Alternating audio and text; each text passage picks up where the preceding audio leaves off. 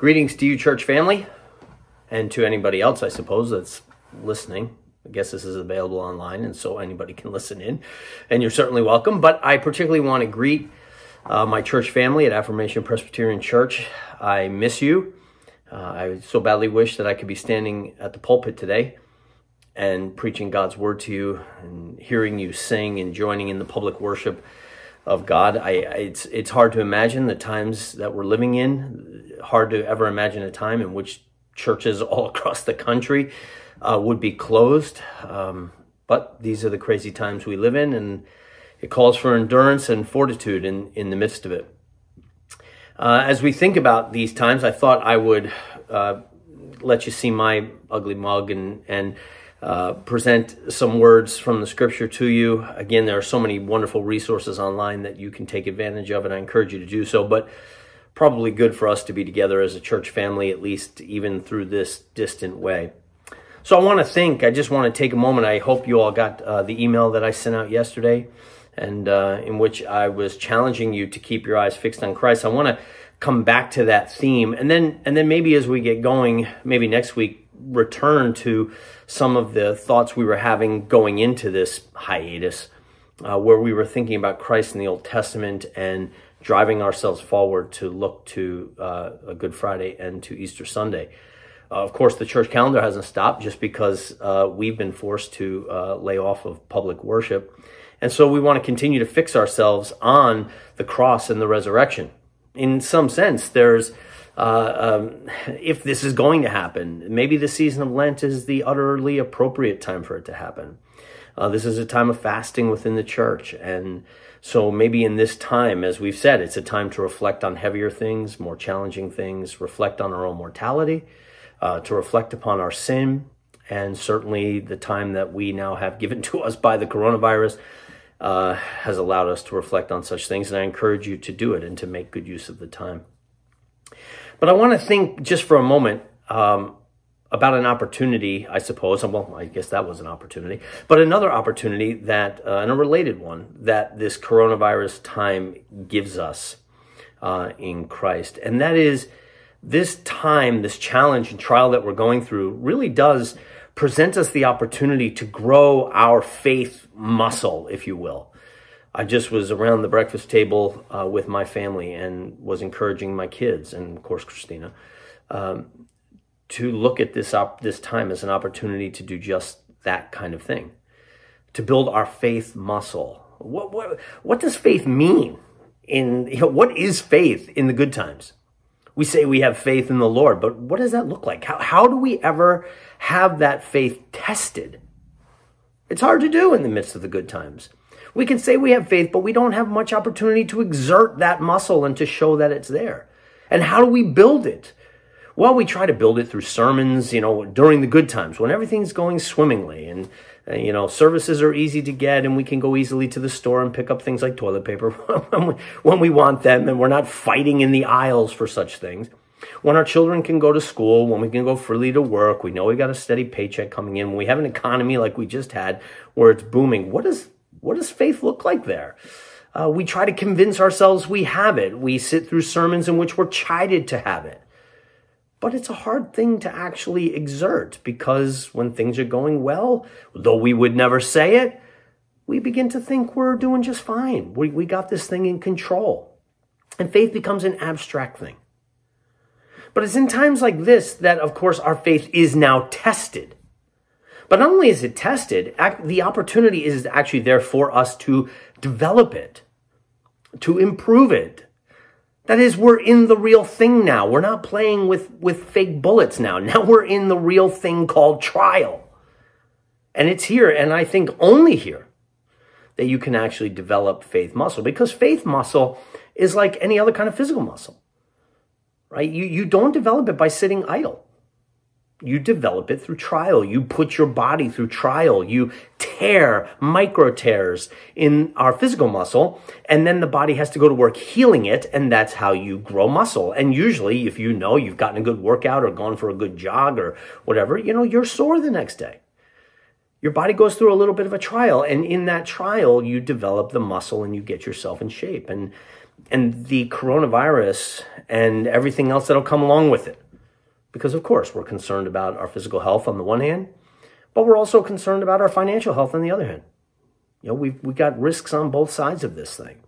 And there is going to be trouble on both sides of this thing. And as we go through these trials, as we go through these disconcerting times, there's going to be tears to our faith muscle. There's going to be pain that we go through. But it is here, and really here only, I think, that we can actually progress in our faith. And so I want to encourage you to own that. I want to encourage you to grab a hold of it and take advantage of the opportunity that is before you.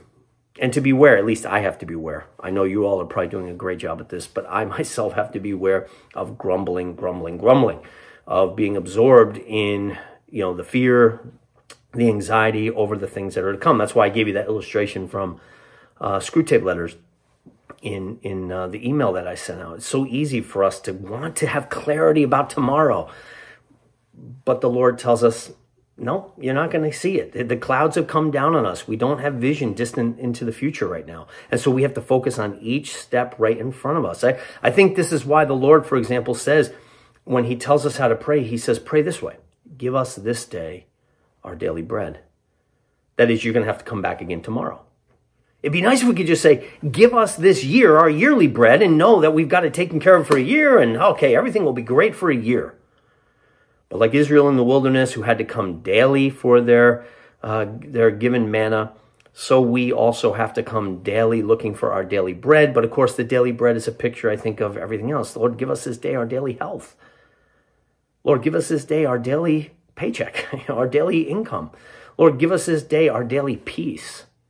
And I wish that I could look out to June. I wish I could look out to the end of the year in 2020 and 21 and say, oh, it's all going to go great. We're going to have to get through these hurdles, but I know how it all ends. And he just doesn't give us that. We're called to be faithful today and not to fixate on the future. Of course, knowing how the big story ends. I forget who it was, John Piper, Doug Wilson. I can't remember, somebody I listened to who said, I don't know how this chapter of my life ends, but I know how the story ends. And that can give us, of course, great peace. But in the meantime, we have to think about our daily bread. We have to think about our daily moment. We have to think about the step right in front of us, what faithfulness means there. And in so doing, we will develop faith muscle. Now, the story I have in my head as I just take a second to reflect upon the scriptures, because I don't want this just to be my musings. Maybe we can root this in the scriptures, would be nice. So the story that I have in my head is the story, of course, of Jesus on the boat with his disciples as they encounter this amazing storm. And you know this story, right? All the Gospels. It's one of those stories that's in all the Gospel by all the gospel writers. What's interesting about that story is the fact that Jesus, right? Jesus, the King of Kings and Lord of Lords, who knows what he's doing. He's not going through his life or his ministry accidentally. Jesus, knowing what he is doing, leads his disciples out into the sea that night where the storm will come. That is, he led his disciples right out into the place of storm. And of course, he was sleeping quite contently in the boat. And the disciples, as you know, were having quite the fit. The storm came, and you know the story, right? This is not a group of men like me, right? I get a little nervous on the sea. I'm a landlubber, but many of them were not. They were fishermen. They were men, used to the sea. Not all of them, but many of them were. And I particularly think of Mark's recounting of this, because in Mark's recounting, he's getting this story from his uncle, his uncle Peter. And so when Peter recounts the story to Mark, I assume this is where Mark is getting his details from. When Mark recounts the story, the disciples do not come out looking very good in that story. It's kind of embarrassing for them, as you know. The storm begins to whip up pretty good. Jesus is sleeping in the boat. And these disciples, many of whom were used to life on the sea, become so overwhelmed by fear that their hair is on fire and they're running around each other, holding on for dear life and saying, we're going to die, we're going to die. That is, they become overwhelmed in the midst of the trial. They become overwhelmed with fear. And the fear then does lead them to run to Jesus. But when they get to Jesus, they ask him insulting questions. They wake him up and they say to him, Master, don't you care that we're about to die? What an insulting question to Jesus, whose very purpose, though they still didn't have it all clear, but whose very purpose was to come to save them from death. To ask him of all people, don't you care that we're about to die? Now, you've heard me talk about this if you're at Affirmation. I've preached on this some years ago, and it's probably a story I reference all the time, but I think it's so important and so fundamental for us here in moments like this, in moments of these kinds of trials. We so easily become like the disciples. I mean, can you relate to them? I certainly can. Again, maybe you're doing fine, but I find my hair getting on fire, throughout the day, just about every day. I do my best to stay off of Twitter, but then I can't resist and I'm on there, or I hear a story and all of a sudden the heart rate increases and I'm wondering about the health of my family. I'm wondering about your health. I'm wondering about the health of the school and the business, the health of the church, the finances, the economy. I mean, all of a sudden, all these fears come down and the storm is raging around me and my hair's on fire and I'm saying, we're going to die. We're going to die. And maybe we even wonder, maybe we even come to the Lord with the insulting questions. Lord, why? Don't you care that we're perishing? Don't you care that we're struggling? Well, what's the problem? What's the problem with the disciples? The answer is obviously clear. I mean, you could probably give the rest of this little homily. What's the problem? The problem is obvious. They have forgotten who is in their boat. Right? Their eyes are fixated on the wrong thing. Their eyes are fixated on the storm that's swirling around them and not where their eyes should be fixated, namely on their Lord, the King of Kings, who is in their boat with them. In fact, even when they come to him, and you could say, well, hey, they do come to him and they do ask him for help. Yeah, but even then, their eyes are not on him. They're just amazed by the fact that he's sleeping. I'm not sure what they thought he would do. They'd seen him do some pretty amazing things, but he didn't seem to be bothered like they're bothered. So even when they come to him in prayer, right, Master, their eyes aren't on him. Their eyes are on the storm. Now, I believe this is the problem, the chief problem, that we really have to confront in our own lives. It's certainly the problem I have to confront. And these situations like coronavirus throw us right into the middle of the storm. And while bad things do happen in the storm, I don't deny it, there is a real opportunity for us here to recalibrate. There's a real opportunity for us here to ask the question. We're forced to ask it because in this sense, often we can't look away from the storm. And it's a real time for us to ask, what are we looking at? Where are we fixated? Because in good times and in bad times, in times when it's just things are rolling like we were just a couple months ago, and everything's just cruising, whether it's in those times or whether it's in times like this where there just seems to be wave after wave after wave of report coming in and news coming in and whatever, and fears and threats and trials. In both those times, it is just as easy for us to fixate ourselves on good things, but on things other than the Lord Jesus Christ. Because the things that you and I are fixated on right now are not bad things, right? We're fixated on our health. Well, health is a good thing. Right? We're fixated on our finances. Well, finances are good things. We need to provide for our families, right? We need to make sure we can pay our bills. The economy is a good thing, right? These things are good things. They're not bad things. Just like the safety of the disciples wasn't a bad thing. It's a good thing. But when it becomes the fixation of our hearts and of our minds, that's where things begin to get a little toxic. And I've shared this with my students many times, that this is one of the great tactics of Satan. Satan uses as a strategy or a tactic, shifting our focus not to bad and evil things. We think of Satan, we think of him distracting us with sin and evil. But if you look in your life, that's generally not the problem. The problem is he distracts us with good things, but good things out of place good things immoderately, good things at the wrong time. Most of the things you and I are tempted with are good things, but good things in the way that God has forbidden, right? The knowledge of good and evil in the Garden of Eden was a good thing to have. It's just, how do you get it? You get it by looking to God, and he would give it to you. Satan says, go ahead and grab it for yourself. The knowledge of good and evil is a good thing, right? You will be like God. That's a good thing. We want to be like God, but we should be like God the way God has called us to be like God, by submitting ourselves to him and not by grasping after it in the wrong time or in a wrong way, autonomously. And this is how most temptations work. This is where Satan can be very subtle. If it was always just, distracting us with evil, it would be too obvious. We'd catch him on it. But where Satan is slick is that he focuses us on good things. Our health, being able to provide for our families, the economy, but inordinately, disproportionately. He makes us look and not be able to look away, so that a good thing then ends up serving evil purposes. But because they're good things, you see, it's very easy for us to justify. I'm only caring about my family. What do you want me to do? Not care about my health? You want me to just run around and have no regard to my health? I mean, that's the kind of stuff we say to ourselves if we're ever pushed back on. Once our consciences tend to convict us, we can come up with very easy justifications. Oh, what? I'm not supposed to care? And of course, that's not the point. Caring about your health is a good thing.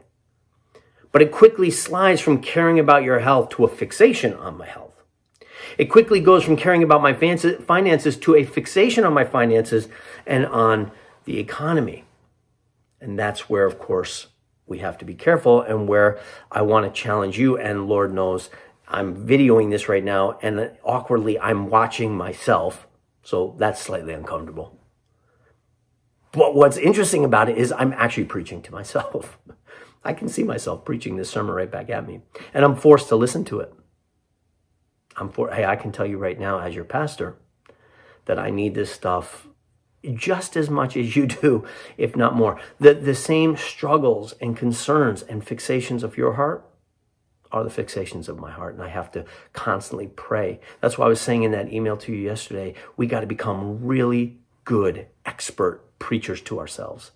Just like the psalmist, why are you downcast, O my soul? Trust in the Lord.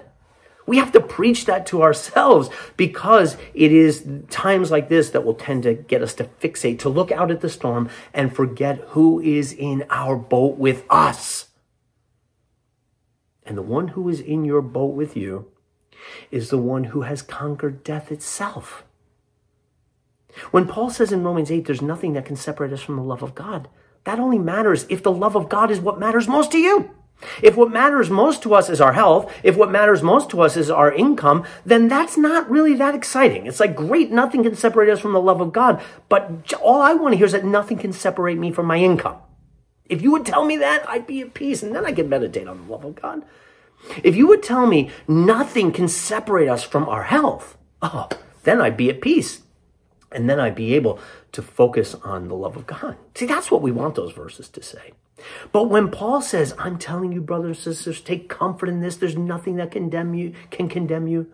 There's nothing that can separate you from the love of God. The implication is there that the love of God, our union with him, is what matters most to us. Isn't that convicting?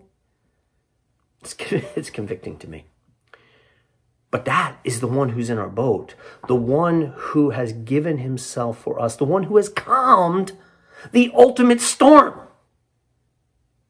Coronavirus and a recession or whatever's coming, and I don't know what's coming, I'm not trying to be a prophet here, but whatever troubles are coming and are currently existing in the coronavirus, it's just one squall that's blowing through. But the one who is in our boat is the one who has calmed the ultimate storm, so that ultimately no storm can ultimately harm you. He has conquered death. He's conquered death. And so at the end, what do we have to fear? And therefore, my charge to you is to keep your eyes fixed where they need to be fixed. To keep your eyes fixed on the Lord Jesus Christ. And I have two little supporting references here. One, and the best, of course, is Scripture.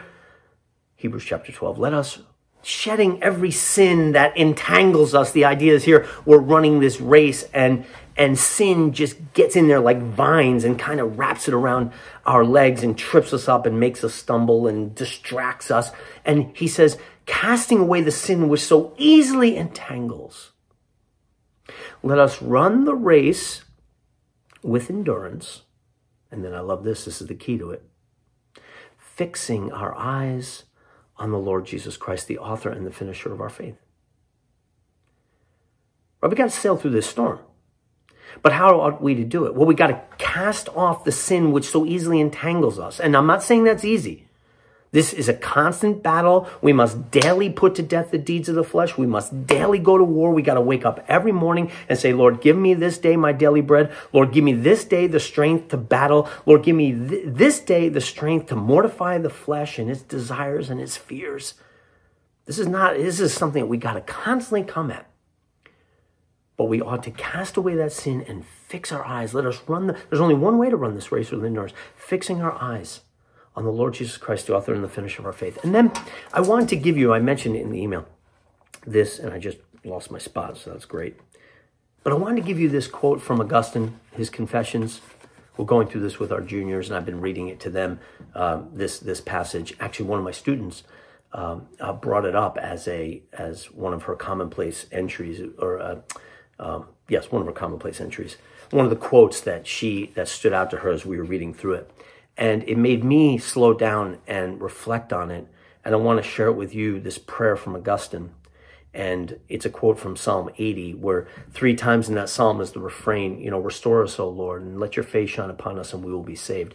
And Augustine, who's not using the NIV, of course, translates it and gives it to us himself. But I want this to be my prayer, and I want it to be your prayer, and anyone who's listening, let it be our prayer. Here's what he says, just quickly and shortly.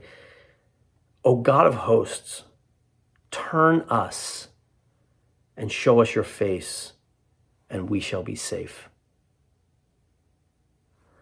O God of hosts, turn us and show us your face, and we shall be safe. And I love this. I'll read the last end of it here in a second, but I want to pause there because I think Augustine is getting at something, right? The implication in this prayer, as Augustine offers it, is the fact that we are looking away from him.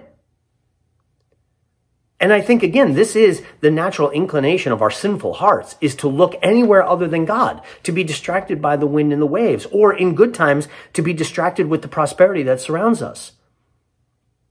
And what repentance is the turning of our face, the turning of our hearts.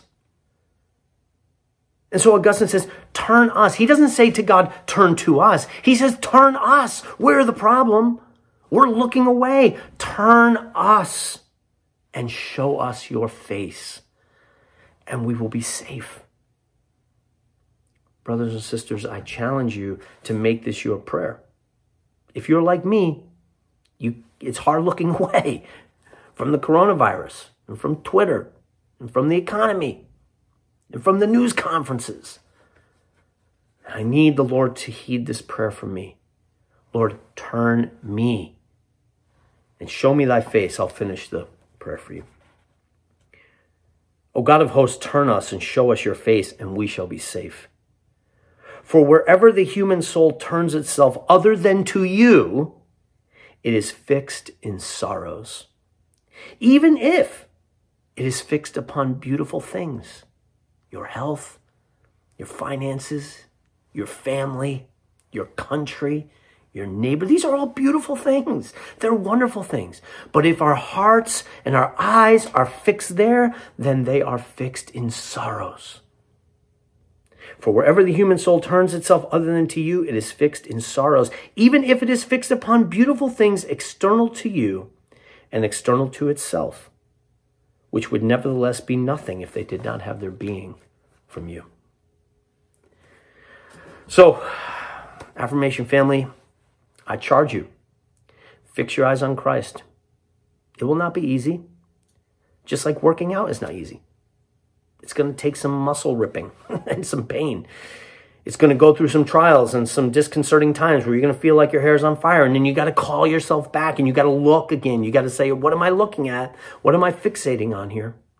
And look to Christ. And I promise you, by the power of the Spirit, he will be building faith muscle in you. It's only through these trials that we will grow. When you look through church history and see the courageous men and women who gave their lives, that didn't just come in an instant. It was something that the Lord had been building in the hearts, in the minds, in the lives of these saints as they went through trials and needed to trust in the Lord. And brothers and sisters, this is our time. So I charge you, fix your eyes on Christ. Turn us, O Lord, is our prayer, and show us thy face, and we will be safe. Let me pray quickly for you and for all who are listening as I close, and then I'll shoot an email out, later in the week. As I said, maybe we'll try to do something live together where we can all participate in some kind of table talk, theological subject. Give us some distraction and distract ourselves with good things. But until then, let me pray. Heavenly Father, Lord, I pray for all who are listening, all who are watching, and I pray for myself too. Lord, we confess to you our sin, that we are prone to look away. We are prone to fixate on things, good things though they be, but things other than you. And rather than these things then leading us and drawing us to you and to greater praise, they become the endpoint of our fixation. And Father, as Augustine said, they indeed lead to sorrows. They're like battery acid to our souls. Father, we pray, along with Augustine and in line with Hebrews 12, that you would turn us. Show us thy face, and we will be safe. Lord, I pray that you would build in us by the power of your Spirit, for we know we cannot do this of ourselves, but we pray that by your Spirit you would build in us true faith muscle. Test us, and where we are weak, heal us. And where we are strong, by your grace, confirm in us our faith and our trust in you, O Lord Jesus Christ, King of Kings, for you are the one who is in our boat. You are the one who has calmed the ultimate storm so that nothing can separate us from you or from your love or from your ultimate fulfillment of your promises. Lord, I pray for all who are listening, and I do pray for their health. I pray that you would guard us, guard our families, protect us, be with all the healthcare workers. So we thank you for them. Lord, we pray that you would protect their health in the midst of this trial. Give them wisdom as they act. Lord, we pray for our leaders. We pray for our governor, for Governor Cuomo, for President Trump. Lord, what pressure must be upon these men and upon their advisors. How we pray for them right now and for their families. Guard their health and grant them great wisdom as they lead, O Lord God. And Lord, we entrust them. We entrust our country. We entrust the world to you. We entrust ourselves to you. Father, may you be glorified in this. May your church be strengthened. And may the gospel go forth, calling people to ultimate hope. We entrust all these concerns to you, and we do so in the name of Christ our Lord. Amen. Well, to you all, may the Lord be with you, and may he grant his peace. Amen.